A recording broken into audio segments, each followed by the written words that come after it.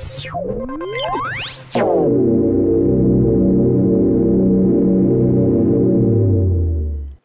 3.1 and Wi-Fi 6, how fast can we go? This is episode 61 of Get Your Tech On, our show on all things DOCSIS. I'm Brady Volpe, founder of Nimble This and a Volpe firm. With us today is John Downey, CMTS technical leader at Cisco Systems. John, welcome back to the show. Good to be back. How was, did you have Cisco Live? Did that event go off? Yeah. I didn't even have to cue you on that one to give a selfless plug when someone else is plugging your stuff. Thanks. Yeah, Cisco Live was last week. And I believe there was like 120,000 people registered. I mean, what do you expect when it's free, right? Yeah. So, it was, they said 53% first-time viewers or whatever, which makes sense too, because they could never afford to go. So if it's free, then I can get good information. It was all centered. It seemed, even for me, it was new to me because Cisco's so huge, right? My microcosm is cable and DOCSIS, and we're small BU compared to Cisco as a whole, 75,000 employees or so. But they talked about social well-being, the current state of affairs, the pandemic, capacity, security was a big one. There was announcements on WebEx and some new stuff coming out with WebEx. It was kind of cool. Wi-Fi, 5G was a big one. And I even listened in on the 5G one, and it talked about service provider and how and I believe this will be true, 5G is going to work with and against cable. You know, in some cases, 5G might be your only option to get higher speed data if there is no cable. RBU is looking at what happens when you're in rural America and you already have fiber out to this cow field, but they can't afford to put up a little micro antenna for 5G. But maybe we can do 5G mobile backhaul over the DOCSIS network. So there's a case where I could see people with mobile phones and wired connections. That one's an interesting one because I always thought when I had satellite that, how bad it was. I was like, man, if I had 5G, I would go to 5G and use my cell phone as a hotspot. But now that I do have fiber to the home, I'm like, knowing that you have a wired connection somewhere that doesn't get affected by any outside interference, whether it be RF, weather, anything, right? Mm-hmm. Snow, I think there will always be a requirement for a wired connection. Now, in the house is a different story, which leads in well to what we're talking about, right? Next, Wi-Fi 6, and yes, where does that come into play? But it is interesting that because you have had the experience with satellite, and just recently, God, I'm drawing a blank on the Tesla guy. He's got approval, and I think some other, Elon Musk and his company has gotten approval, and I think some other folks have gotten approval for satellite-based coverage in rural areas, and they're going to get funding from the federal government to do this under that Broadband Act to give coverage in underserved areas, to do that through satellite technology. And I think that's really interesting because that really wasn't in a way that I would ever foresee covering underserved areas through satellite, because kind of based on your experience, a lot of our long-term viewers have seen how poor the video and audio can be real time coming from someone who's using a satellite, aka you, John.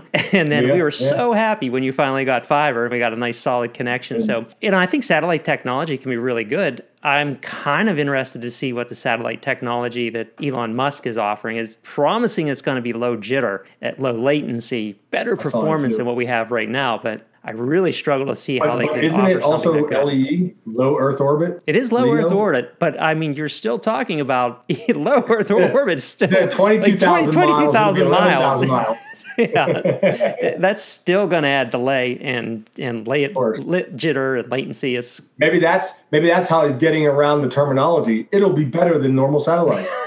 yeah, I guess, but it's going to be a challenge. But we'll see how it rolls out, and maybe we'll get to see someone on that type of network. But with that said, something's better than nothing. Yes. Could you imagine being in the middle of nowhere and not having dialogue? Knowledge is power, and this is where I think really we could all help from this industry with the social inequality stuff. Everybody needs access, and sooner or later, and someone even mentioned this will be thought of as a utility.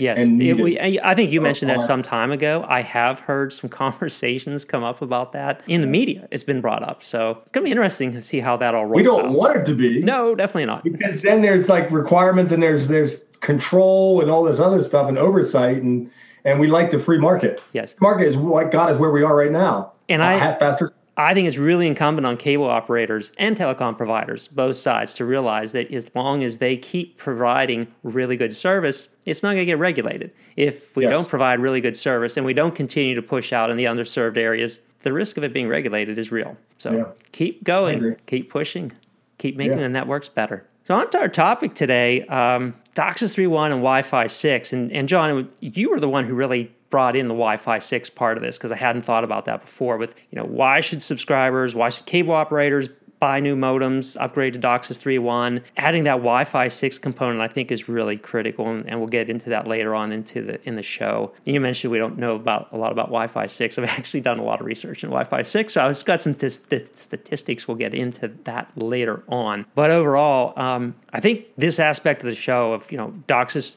3.1, we have DOCSIS 3.1 networks out there, we have OFDM out there, but understanding at what point do we have enough 3.1 modems that it actually starts, where's that inflection point of getting enough 3.1 modems out there that we're taking advantage of DOCSIS 3.1 in the downstream? And then I think the ancillary to that of why we're talking about Wi-Fi 6 is some of the new 3.1 modems out there come with Wi-Fi 6 enabled, which is adding that Wi-Fi capability. We'll talk about that shortly. It lets you take advantage of the higher speeds that we get with DOCSIS 3.1 within the home. So John, I guess I'll let you maybe take a first stab at this and your thoughts of why should a cable operator start buying DOCSIS 3.1 modems? Maybe why should a homeowner think about buying a DOCSIS 3.1 modem when they already have a really large supply of 3.0 modems out there, and a subscriber maybe already has purchased a 3.0 modem. They've made that investment. What's the reason to start buying more 3.1 modems? And the other flip side or argument there would be, as new technology comes out, the older technology gets cheaper. So there is a big advantage to buying 3.0 modems because they're getting a lot cheaper. Because as the 3.1 comes out, they try to the vendors start offloading the older 3.0 modems. Yeah, and that can be a trap, right? Because so I did look. We talked about pricing, I think, early on, and I did some canvassing of what operators are paying pricing for. And 3.0 modems, the lowest price I found, they can be as cheap as $25 for a 3.0 modem, and these are in bulk. These are like the cheapest of the cheap 3.0 modems. It's almost a chipset in a little tiny box with an F connector on them, and I would say they're probably not the best 3.0 modems out there, but if you want to go cheap, you can get really cheap 3.0 modems. A lot of operators for 3.0 modems might be paying into $35 to even up as $45 range for more quality 3.0 modems that you want running in their plant, and they may not include Wi-Fi in them, but they're still quality 3.0 modems that are out there. So if you're looking at buying in bulk, you get some good deals on 3.0 modems, whereas 3.1 modems, they're going to be starting at the very bottom edge in the $40 price range and go all the way up to, you start getting the gateways and stuff like that, over $100 for a good quality 3.1 modem. So that can be a challenge for cable operators when they start looking at it. I got to buy a lot of modems. I'm going to be renting these out. A lot easier to go to 3.0 modems. So you're going to save a lot of money. And also for a subscriber, if they want to buy their own modem, it's going to be a lot easier to buy that 3.0 modem versus buying a 3.1 modem. It's a lot cheaper to buy that 3.0 modem. So there's a couple of points there you kind of hit was, what is the architecture in the house? And I do believe Comcast looking at, and I thought it was a good idea, and I said this a long time ago, as you get fiber deeper, how deep do you go? Fiber to the tap? So you have no coax and just drop line? Do you do fiber to the home, but you still have coax in the house? We are trying to get fiber as deep as possible, eliminate the coax, especially if we want to upgrade your upstream frequency spectrum to potentially 684 megahertz, which is a lot for upstream. But a home gateway would be the way to go.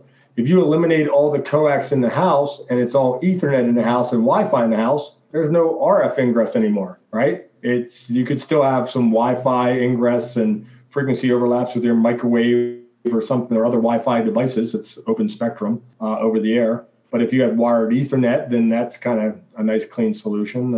Still got to wire it. If I'm looking at the typical house where there might be 2 or 3 modems in it, one modem for high-speed data and maybe some set-top box with a modem in it, now I'm like, I have a different problem. I have DOCSIS set-top gateway, DSG. There might be a 2.0 modem in there. And that becomes difficult as well because every house now has 3 modems and not just one. And when you look at SID space, service identifiers, every upstream service flow has a SID.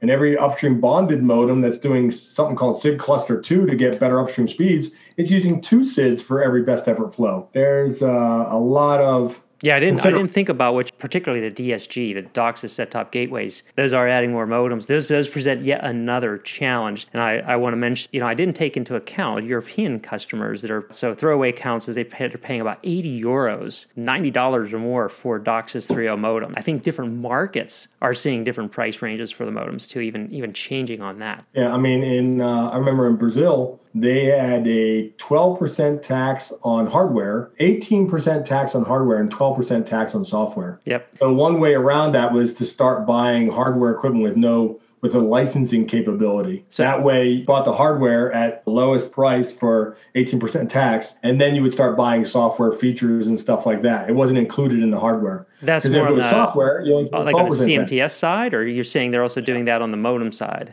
You remember on the CMTS side where you would buy capacity on the old line cards, there was no real software or licensing. Right. But once you came out with a licensing idea, it's software, you could get maybe a lower tax rate. Yep. So yeah, there's definitely tariffs and tax rates for international that are different. See a lot of concerns there as far as price goes. Back to the Wi-Fi coverage and stuff like that. I thought it was interesting when I did a cable in or out for 3.1 years ago, a year and a half ago, and Comcast I mentioned, it's like, would Comcast actually deploy a 3.1 modem today, not knowing if it's been vetted out for upstream? Like they knew they were going to offer 1 gig downstream, so 3.1 downstream was a must. I said, but what if 3.1 upstream, we need a second or third spin of silicon from Broadcom and Intel or whoever. Would you deploy today? I said, yeah. They said, basically, we can't wait. And one of the reasons they were deploying the 3.1 modems was not even for 3.1 capacity at the time. It was for the Wi-Fi capability, gateway, and the functionality. I was like, that's interesting. And how do you see, is there a lot of push for gateways still? Because I kind of struggle with the gateways. At one point, I thought it was a great idea. And the whole concept with gateways, we're going to put all the video processing horsepower on the gateways, and we're going to have dumb set-top boxes. We push all the video to the set-top boxes. I just don't, at one time, we're going to put DVRs in the set-top boxes, but all that stuff's going into the cloud now. And streaming is really changing everything because we're just not doing linear video in the way we used to do. So, I mean, you could look at it as the architecture idea is cool, but maybe not the whole idea of just a gateway. Even if you just said, I just want to centrally locate my modem in my house and use Wi-Fi throughout my house. That's what a lot of people are doing now, right? But I don't see that being as practical. And again, let's talk about Wi-Fi 6 just a little bit. So Wi-Fi 6 increases, your speed by 25% at least. It gives us the ability, at least with Wi-Fi 6, to start getting close to or doing a gigabit per second. They say much faster speeds than that, but realistically, if we look at the bench speeds, the test speeds that like CNET has done, PC World magazine has done, with Wi-Fi 5, the current 802.11 AC speeds, realistically in any home on the 5 gigahertz channel, you can typically get 400 to maybe 500 megabits per second to whatever device you're doing, your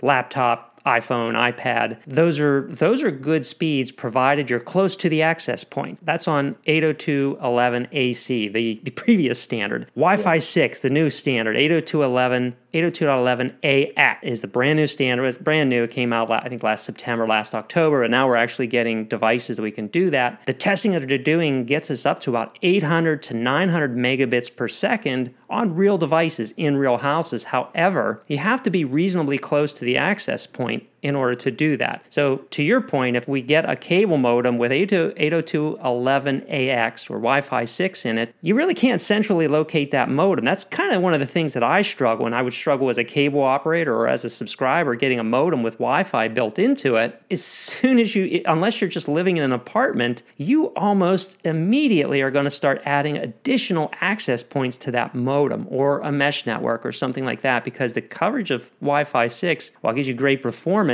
you need to be close to it if you want to obtain those speeds. And with DOCSIS 3.1, we're saying we can do a gigabit per second into people's homes. That means you want that access point to also do darn close to a gigabit per second if we're starting to look towards future-proofing us over the next couple of years. So the 802.11 AC is both bands, right? 2.4 gigahertz and 5 gigahertz? And 5 gigahertz, yeah. And then Wi-Fi 6...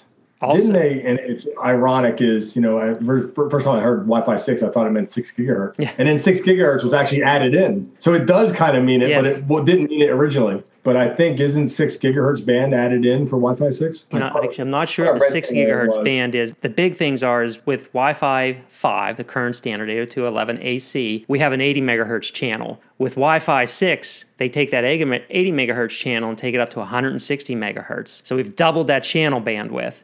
We've also increased, so we're using OFDM in Wi-Fi 6, similar to DOCSIS 3.1. We're also using, with OFDM, we're also going up to, I think I have that in my show notes here, using up to 1024 QAM with Wi-Fi 6, whereas with Wi-Fi 5, we only did 256 QAM. So, there's kind of a lot of similarities between what's happening in Wi-Fi 6 and what's happening with DOCSIS 3.1. We have the bidirectional communication, so kind of like things with FDX. So things all devices can communicate bidirectionally in Wi-Fi 6.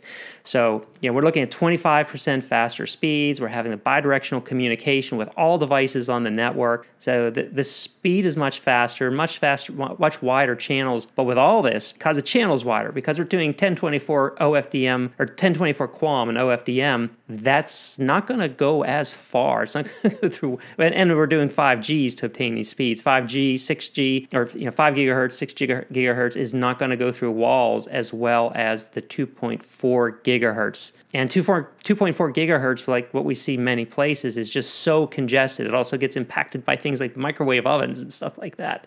So there's fantastic benefits. Let's reword that. Because it's inversely proportional to wavelength, a higher frequency is a lower wavelength. So a smaller wavelength actually gets through materials better, like an X-ray. It's just that the higher frequency incurs more attenuation. Yes. Yeah, that's a good point. It gets attenuated. Right. And I've actually experienced this. It is surprising that a lot of people don't understand that you can't put your single cable modem access point in your basement and expect it to go up through drywall and sheetrock and stuff like that and go through walls at 5G. The 2.4 gigahertz will go through it. It doesn't get attenuated as much, but it gets so much impact from your neighbors' access points, from microwave ovens, from a lot of other noise that's in that 2.4 gigahertz band. It would have been interesting a long time ago if they would have made the antenna a dongle. Like I see a lot of new developments where they put the modem and stuff in a cabinet. I'm like, you don't want to put it in a cabinet and close the door. Yes. Because it's probably blocking your Wi-Fi. It would have been cool to be able to take the Wi-Fi antenna out and just put it outside your wall or whatever. So they do make external antennas for some access points, and then sometimes they make these really big antennas, and they're like, oh, this antenna has 12 dBi of gain and stuff. But people sometimes don't realize that just because you have a really big antenna, that modem can transmit really high power and can also receive really low signals. But the devices that you have, that just means that it's going to be receiving and transmitting to devices really, really far away, and the Wi-Fi device kind of drops its transmit and receive power to the lowest common denominator. So that cell phone that it's picking up at your neighbor's house, it's now going to be communicating with it, and it's going to drop its RSI. It's going to drop its basically transmit and receive levels to that modem. So that's when you get into modems, access points that have multiple transmitters and receivers, which Wi-Fi 6 also has, Wi-Fi 5 has that, but it's based on your chipset. How many devices can it communicate at the same time? Another benefit of Wi-Fi 6. The other one I want to point out was talk about the CPE and another thing that adds cost to the CPE would eMTAs. And I believe most of them have a built-in embedded multimedia terminal app for voice. I saw a pattern of voice just dropping off because mobile phones. But now that people are working from home, a lot more eMTA UGS flows are occurring. There's a lot more people utilizing their voice capability if they have it in their modem. Whereas before, there was hardly anyone using it. Voice call capacity on CMTS was show cable calls, 20 calls. Out of 50,000 modems, 20 calls. So really it wasn't being utilized much at all because everyone has mobile phones. Yes. But now that people are home, they're doing Wi-Fi calling. Mobile usage actually went down quite a bit. So you're doing Wi-Fi calling. They're doing everything online. They're using their eMTA for voice calls. What scared me for a while is the people that aren't using the eMTA for voice calls, but doing teleconferencing, just like we're doing right now. Yep. And this voice is the best effort flow over my modem if Right. I had them. Yes. So it's best effort, and I that should be something everyone realizes, that all of this, the video, the voice, everything is best effort. There is no unsolicited grant service for this because it's not controlled or managed by the CMTS and the cable modem. None of this is like in the MTA part of the modem, unless it is like you're paying for that voice service from the cable operator. But it is still amazing how good it is. We're not breaking up, we're not jittering, as long as the network has enough bandwidth to support it. Yeah, and that's the critical part. You just jinxed us, man. But I think that brings us to the part of why, if you have, say, 32 channels of SC-QAM, that gives you a little over a gigabit per second of downstream capacity. 1.2 gigabits. If you have 192 megahertz of OFDM channels, that at say, let's say 1024 QAM, because that would be comparable for the same MER of 256 QAM for those 32 SC-QAM channels. 1024 QAM, same MER. You don't have to change anything in your plan in the downstream. That gives you 1.5, almost 1.6 gig for 192 megahertz channel. So now you put that 192 megahertz channel in, but you can't use it until you start getting DOCSIS 3.1 modems. And I think that's kind of the crux of the discussion here. What drives getting 3.1 modems so you can start taking the heavy users or any users off of those 32 SC-QAM channels and move them to the OFDM channel range? So here's our choices, right? 1, number of CPE out there that can use it. 2, allocating spectrum if you even have spectrum. And then third one cost. Cost is a driver. Licensing of the spectrum, right? Of the CMTS, the resources. Well, we're assuming we already have the licensing there because we have, I've already said the operator put the 192 megahertz block there. You already had spectrum, you allocated it somehow.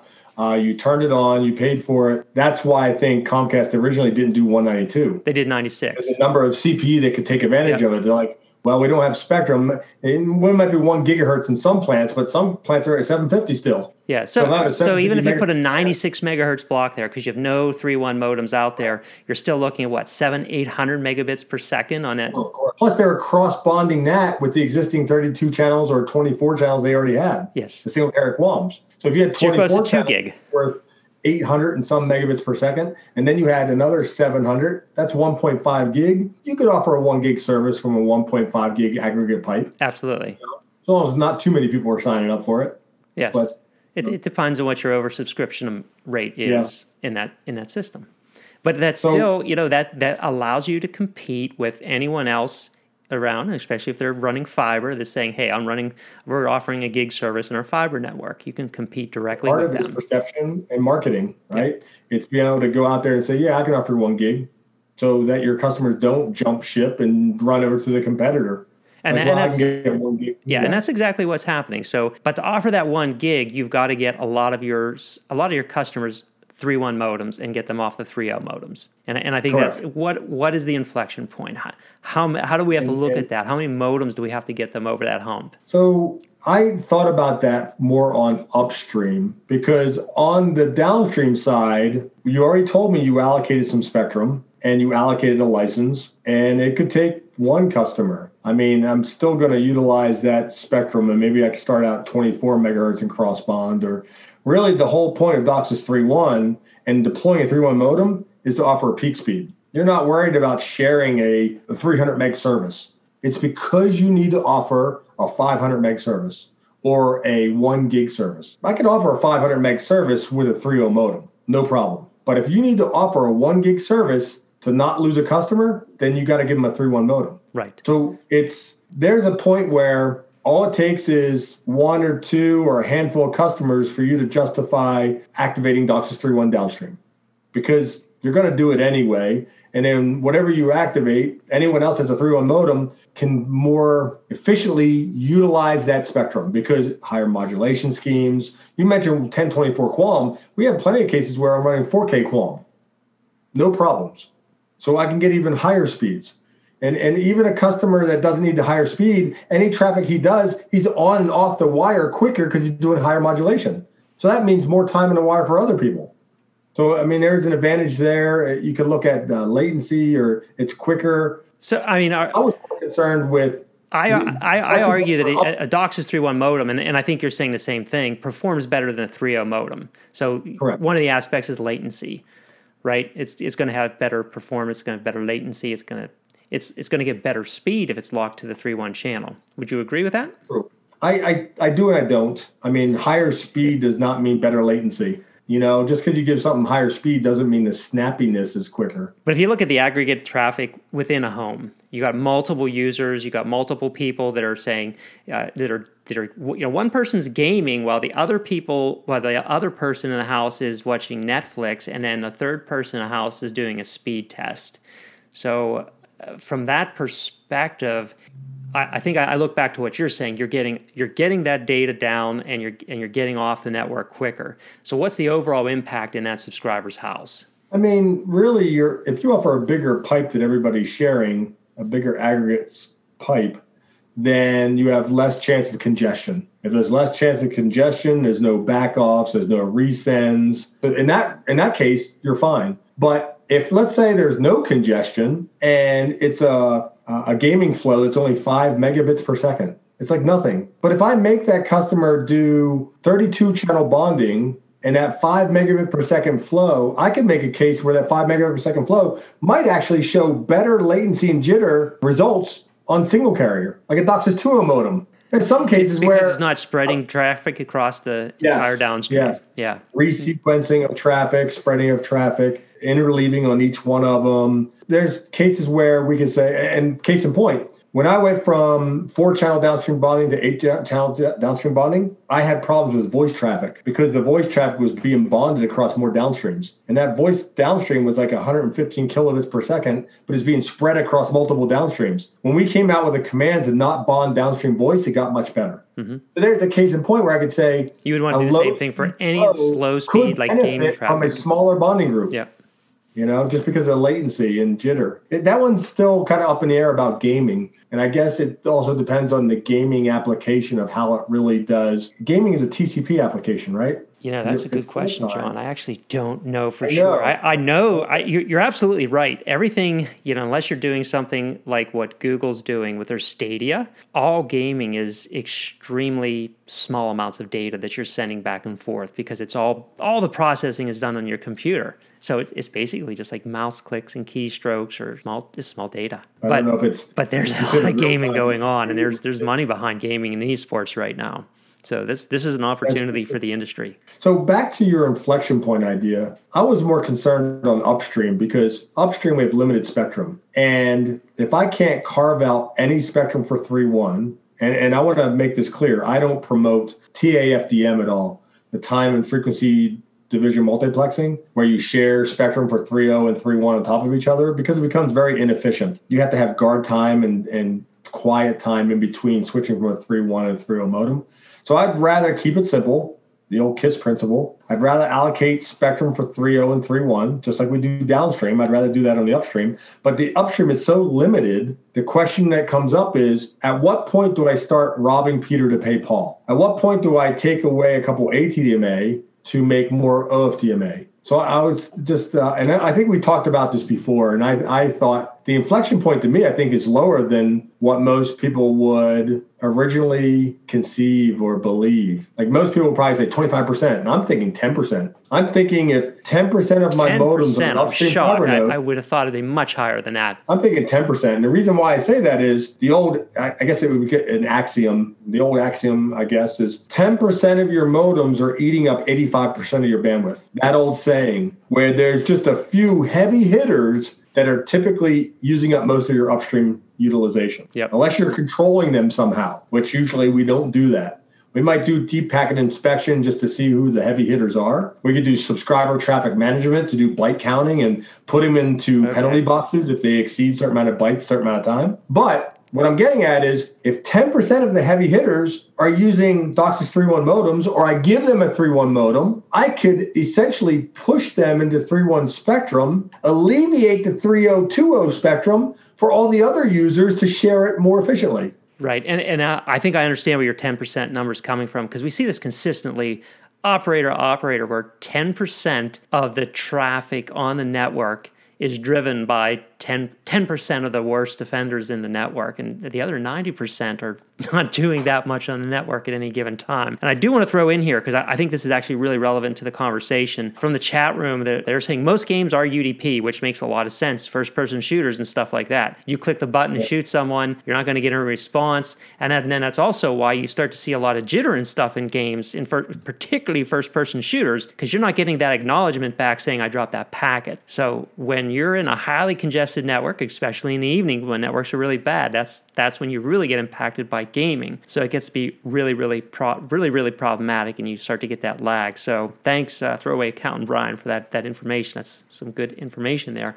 So I suspect the game itself is UDP. Yep. But the people that are videotaping themselves or videoing themselves playing the game and sending it on the upstream, I don't know if that's the UDP. You know what I'm saying? The game itself is probably UDP. So we're doing a YouTube stream right now, and I think when you get packet loss on the stream that we're going to YouTube, this is UDP. So because we get lost packets, we get lost voice. It's not like YouTube says, hey, please pause what you're doing right now on this live stream and retransmit whatever you just said. It's just not possible. It's not going to happen, man. Anything that's real time is UDP. Yep. Like I even looked at that for a while to find out about. I've been doing a lot of Sirius XM radio over my Wi-Fi, but then I'm like, all right, well, Sirius XM radio is still a satellite, even though it's going through my Wi-Fi. They probably buffer. They just do a lot more buffering. Yeah, it's like the old CDs. When you had a CD player in your car, and we're dating ourselves here, when you'd hit a bump, you get that skip, and then they started doing like 8 times and 24 times over sampling on the CDs. Now you could hit a bump, and you wouldn't get the skip in your music. But we're old, John. But on that side of internet radio, if you look at Pandora and Spotify, that is internet radio. Yes, that is TCP. I would bet it is, because you don't hear skips and not stuff really like real that. time. Yeah, I would bet it is. So let's get the 10%, and that makes it really easy for operators then, because they can look at their 10% of high users, and if they're leasing modems, you just send that 10% DOCSIS 3.1 users and get them off of your SC QAMs. Eventually, you can put an OFDMA channel in return. I'll give you an example. We had a customer that implemented OFDMA and went from 4 ATDMA down to 3. They just used up 6.4 megahertz and opened up some spectrum in the roll-off up 40 to 42 and opened up OFDMA. And then those 3.1 modems started utilizing. In our code, the 3.1 modems prefer 3.1 spectrum before they eat into the 3.0 spectrum, which is a good idea, right? Yep. So it doesn't equally distribute traffic across all the cross-bonded channels. I don't even want that. I want the 3.1 modem to use up all the 3.1 channel. Dedicated to it. Yes. Before it starts eating into the 3.0, because everybody else has to share the 3.0 spectrum. Yes, including like DOCSIS 2.0 set-top boxes you're still going to have on a network. They're just going to use one downstream channel. Yes. So that they did that, and they found that even though they got rid of an ATDMA, by moving the 3.1 modems and heavy hitters over to OFDMA at higher modulation, more efficient usage of spectrum, the utilization on ATDMAs dropped quite a bit. Not the linear fashion you would have expected, right? Like if I have 4 channels all at 50% and I drop one, then technically the last 3 should go up to like 60 or 65. And they dropped the 50 down to like 35, 40. Yeah. It dropped, even though I got rid of 25% capacity for the 3.0 modem, but I moved those heavy hitters over. Right. You understand? Absolutely. So from that, they said, maybe we'll drop another one. Because if we drop another one, and here's why I like the idea of 2 ATDMA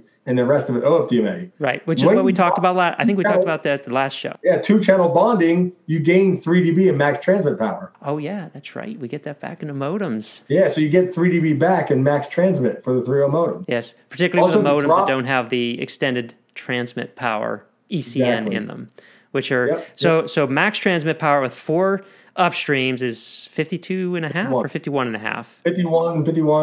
51, all across all 4, 6.4. So when you go to 2 ATDMAs in the upstream, now we get to 54? Is that the max trans? Yes. 54. Yeah. So that can be the difference between a modem being online and offline, especially in the summertime. And it could be, even if you have Band-Aids in there to keep a modem online, we call it max channel power offset or power just continue. Having a modem hit the CMTS lower than 0 or lower than everybody else means he's closer to the noise floor. Yep. So that 3 dB could be the difference of running with no uncorrectable effect. Yeah, I was going to say correctables, uncorrectables. Yeah. Or go into partial mode. Yeah. Or going offline because the MER is bad. Yeah, right? I had not considered that before, and I think that's even important for people to understand. So I talk to customers like, hey, we're going to add additional upstreams in our return, but they don't realize adding those additional upstreams is going to cause modems to go offline because it's going to increase or it's going to decrease the max transmit power of those cable modems. So that's actually a really good point to think of, especially when you can do OFDMA. It's a power of 2 as well. Most people don't understand. If you go from 1 to 2, it's 3 dB. 2 to 4, but if you go 2 to 3, it's still 3 dB. Mm-hmm. It doesn't do a logarithmic 10 times the log of 3, which is 4.77. The code and the DOCSIS spec states that if you go from 2-channel upstream bonding to 3-channel upstream bonding, it's the same as if you did 4-channel upstream bonding. Right. You went above 2. You might as well, if you're going to do 2, you might as well do 4. Yeah, if you're going to do 3, you might as well do 4. Right? Yeah. So once you go up 2, so that same mentality is like what happens when you go from 4 to 5. From 4 to 5, you might as well go to 8. Yeah. Because you went above 4. That's another 3 dB drop max transmit. Yeah, and we've covered that so many times. Going to 8 is problematic. More upstream capacity by adding another ATDMA channel. I'm like, God, dude, man, you're killing me, Smalls. I'm like, I would rather you do 8. Less ATDMA and more OFDMA, and maybe keep that to a 4-channel bonding.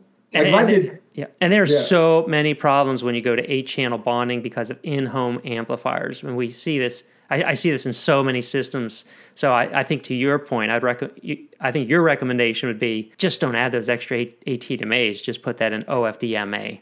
Yeah. Just avoid the problem altogether. Absolutely. And just tempting fate and make more problems. I can work around it. I have a lot of workarounds, but let's just revert back to keep it simple, you know? All right. Other thoughts. So, I mean, once you get that past the first 10% of modems, just call it a day at that point and let the attrition of DOCSIS 3.0 take care of the rest of migrating to DOCSIS 3.1? I think therein lies the 8th layer of the OSI model, which is money, cost. DBs and dollar bills. Yes, dollar bills. DB. So therein lies the bean counters and what we just talked about. 3.0 modems are so cheap and getting cheaper. Yes. And 3.1s are still really expensive. There's no question about it. And the architecture in the house. You might say, yeah, I'm going to give that guy a 3.1 modem, but he still has 2 other DSG devices, so I'm not going to touch those. I'm not going to make them 3.1 devices because that's going to cost me even more money, and they don't need it because they're just using it for control channel for the DSG. More people are looking at multicast too, so now they are becoming more complex. They're not just doing control channel DOCSIS for control, 55-1 or 55-2 DSG. And so why are we looking at multicast? Just to describe multicast for people. That's interesting too, because I'm not really on the video side of DOCSIS as much as other colleagues of mine. But I will say this, that when we have multicast set up, a lot of that information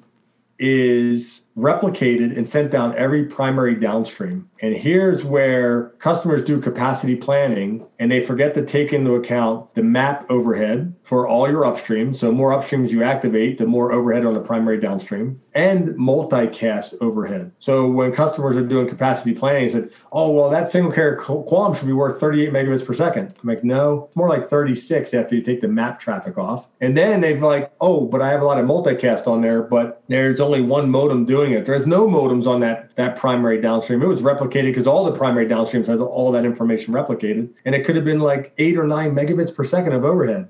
Yeah. I'm like, man, you just killed 10 meg on every primary downstream. If there's 20 primary downstreams, that's 240 meg you lost. Yep. I was like, ooh, yeah, that's a killer.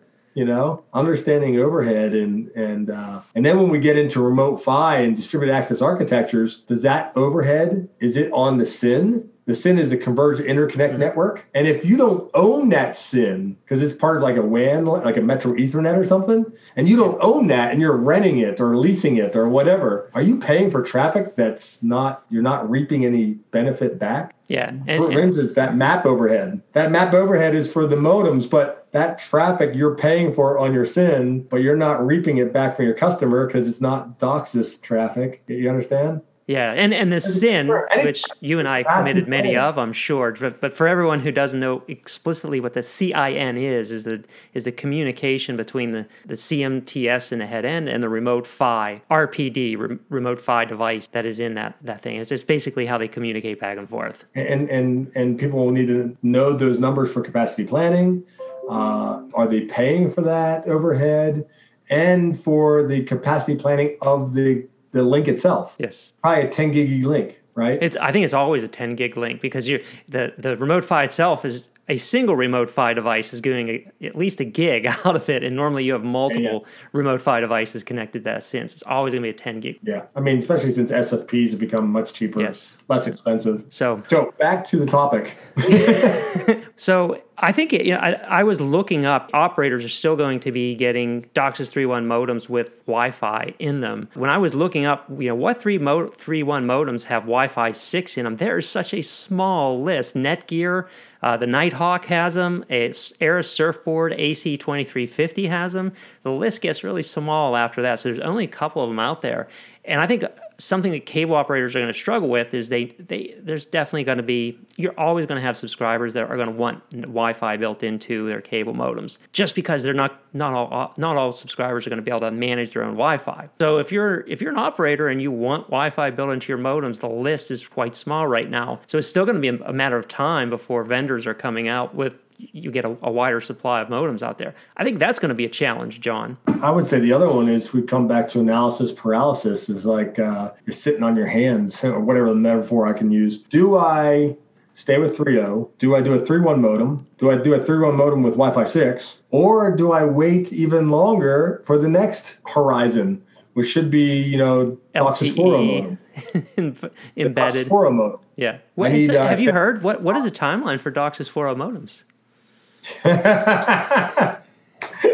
It's going to be end of the world this year anyway, so never. The way 2020 is going, whatever. Things have slowed down so much on hardware front of 4.0 with what's happening. CPE kind of come to a halt for FDX, but 4.0 is not just FDX anymore, right? 4.0 is extended spectrum to 1.8 gigahertz downstream, increasing the upstream to 684 megahertz possibility. There's no silicon available yet that I know of. It could be a very long wait for 4.0, but I can also see why operators would want to say, I want to wait for 4.0 because I want to get extended spectrum. Maybe I want to do full duplex. There's a lot of reasons they may want to. And then you'll pay a higher premium, right? Yeah. And if they wait for 4.0, just imagine how cheap DOCSIS 3.1 modems will be. Chat room said there's another modem, the Cisco 93240 220V. That's 220 volts or 220V. I'm not familiar with that modem, John. Are you? They said Cisco though, because we get out of the CPE industry. Yeah. It's probably now under company's name. It's still in the same building. Who is it, Mia? Right? Technicolor. Mia says it's Technicolor. That's who it is. There it is. Oh, he said that's an amplifier. Oh, it must be a home amplifier because he was previously saying 85 megahertz house amps as a replacement for the 65 megahertz house amps. So we were talking earlier about why not put 8 ATDMA channels, and I said the 42 megahertz house amps. But that's a house amp that he's talking about. Yeah. So on the front of Wi-Fi 6, CPE. Yeah, I don't see anyone going to hold out for a DOCSIS 4.0 CPE. Yeah. It's just not going to happen. It'd not be our recommendation.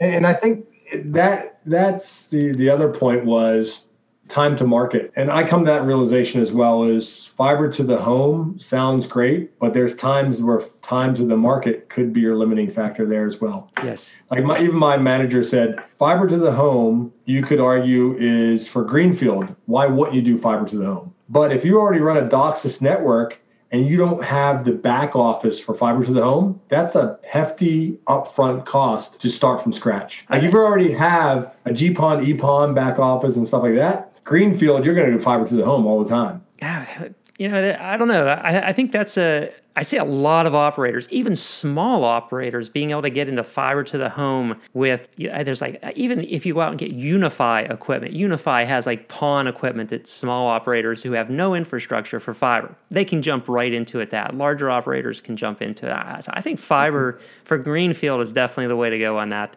We're both DOCSIS guys. But one more holdup is video. Yeah. Unless you're doing over the top IP video, you got to do something else, right? Or you just get out of video altogether.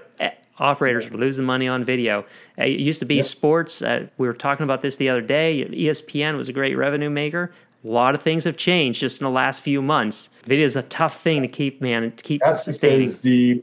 And I'm not privy to all the costs associations with the broadcasters and all that, but they charge per sub, right? Yeah. ESPN, Yankee Entertainment Sport, the Yes Network in New York. I remember there's a lot of problems with that. CBS, Fox, there's NFL Network. There's always negotiations about how much do they get from the cable company, right, per subscriber. Yep. But yeah, I could see this is one of those drinking games, paradigm shift.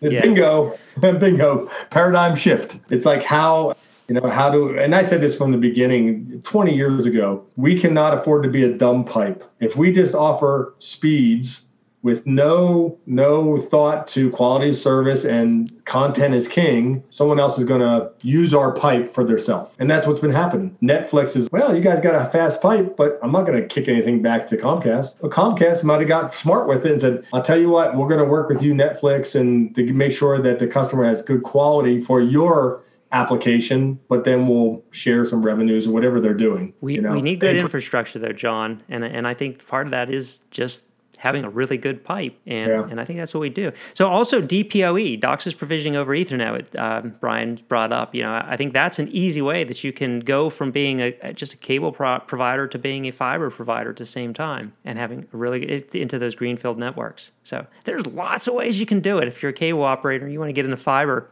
it's not that difficult to do. So there was some customers I have in Europe still doing RFOG, RF over glass. Yeah. Sometimes called DPON, DOCSIS provisioning, DOCSIS Passive Optical Network. Okay. DPON. So DOCSIS Passive Optical Network, or RFOG, RF over glass. And the only pitfall to RF over glass would be I have not seen an ONT above 85 megahertz. I haven't seen a 204 ONT. Doesn't mean it doesn't exist. Maybe they'll make one. But I also know that we don't support OFDMA, DOCSIS 3.1 on an RFOG network. Yes. And the interesting things we found, and you could appreciate this one, OFDMA doesn't burst up the whole OFDMA channel. Mm-hmm. I think we might have brought this up before. We talked last week about, it just doesn't work with RFOG. Yeah. They don't play well together. Up in 400 kilohertz at a time. So if an individual modem bursts up one mini slot of 400 kilohertz, and it doesn't burst up the whole 96 megahertz if it was a full OFDMA channel, not enough energy. The power,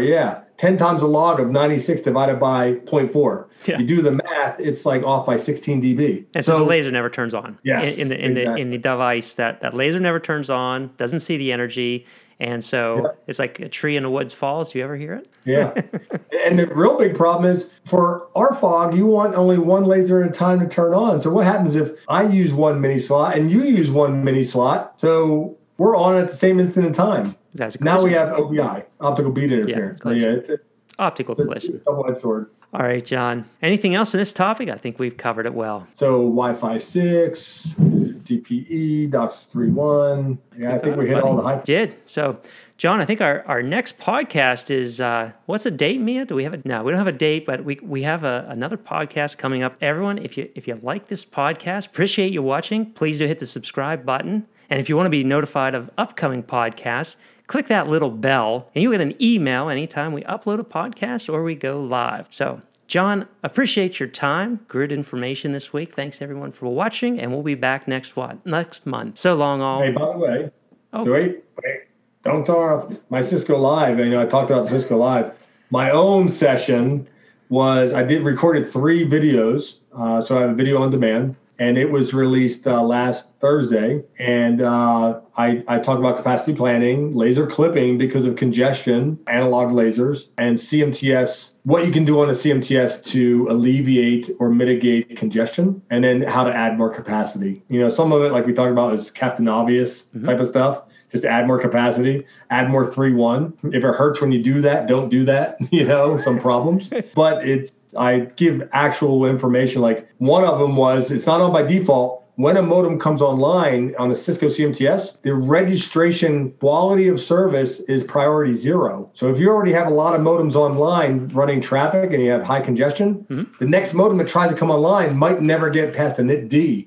Right. Because it doesn't have a high priority. So there's a command to change that 0 to a 7 if you really wanted to. So there's some real information that I give customers or people to use, not just, oh, well, think about this, think about that.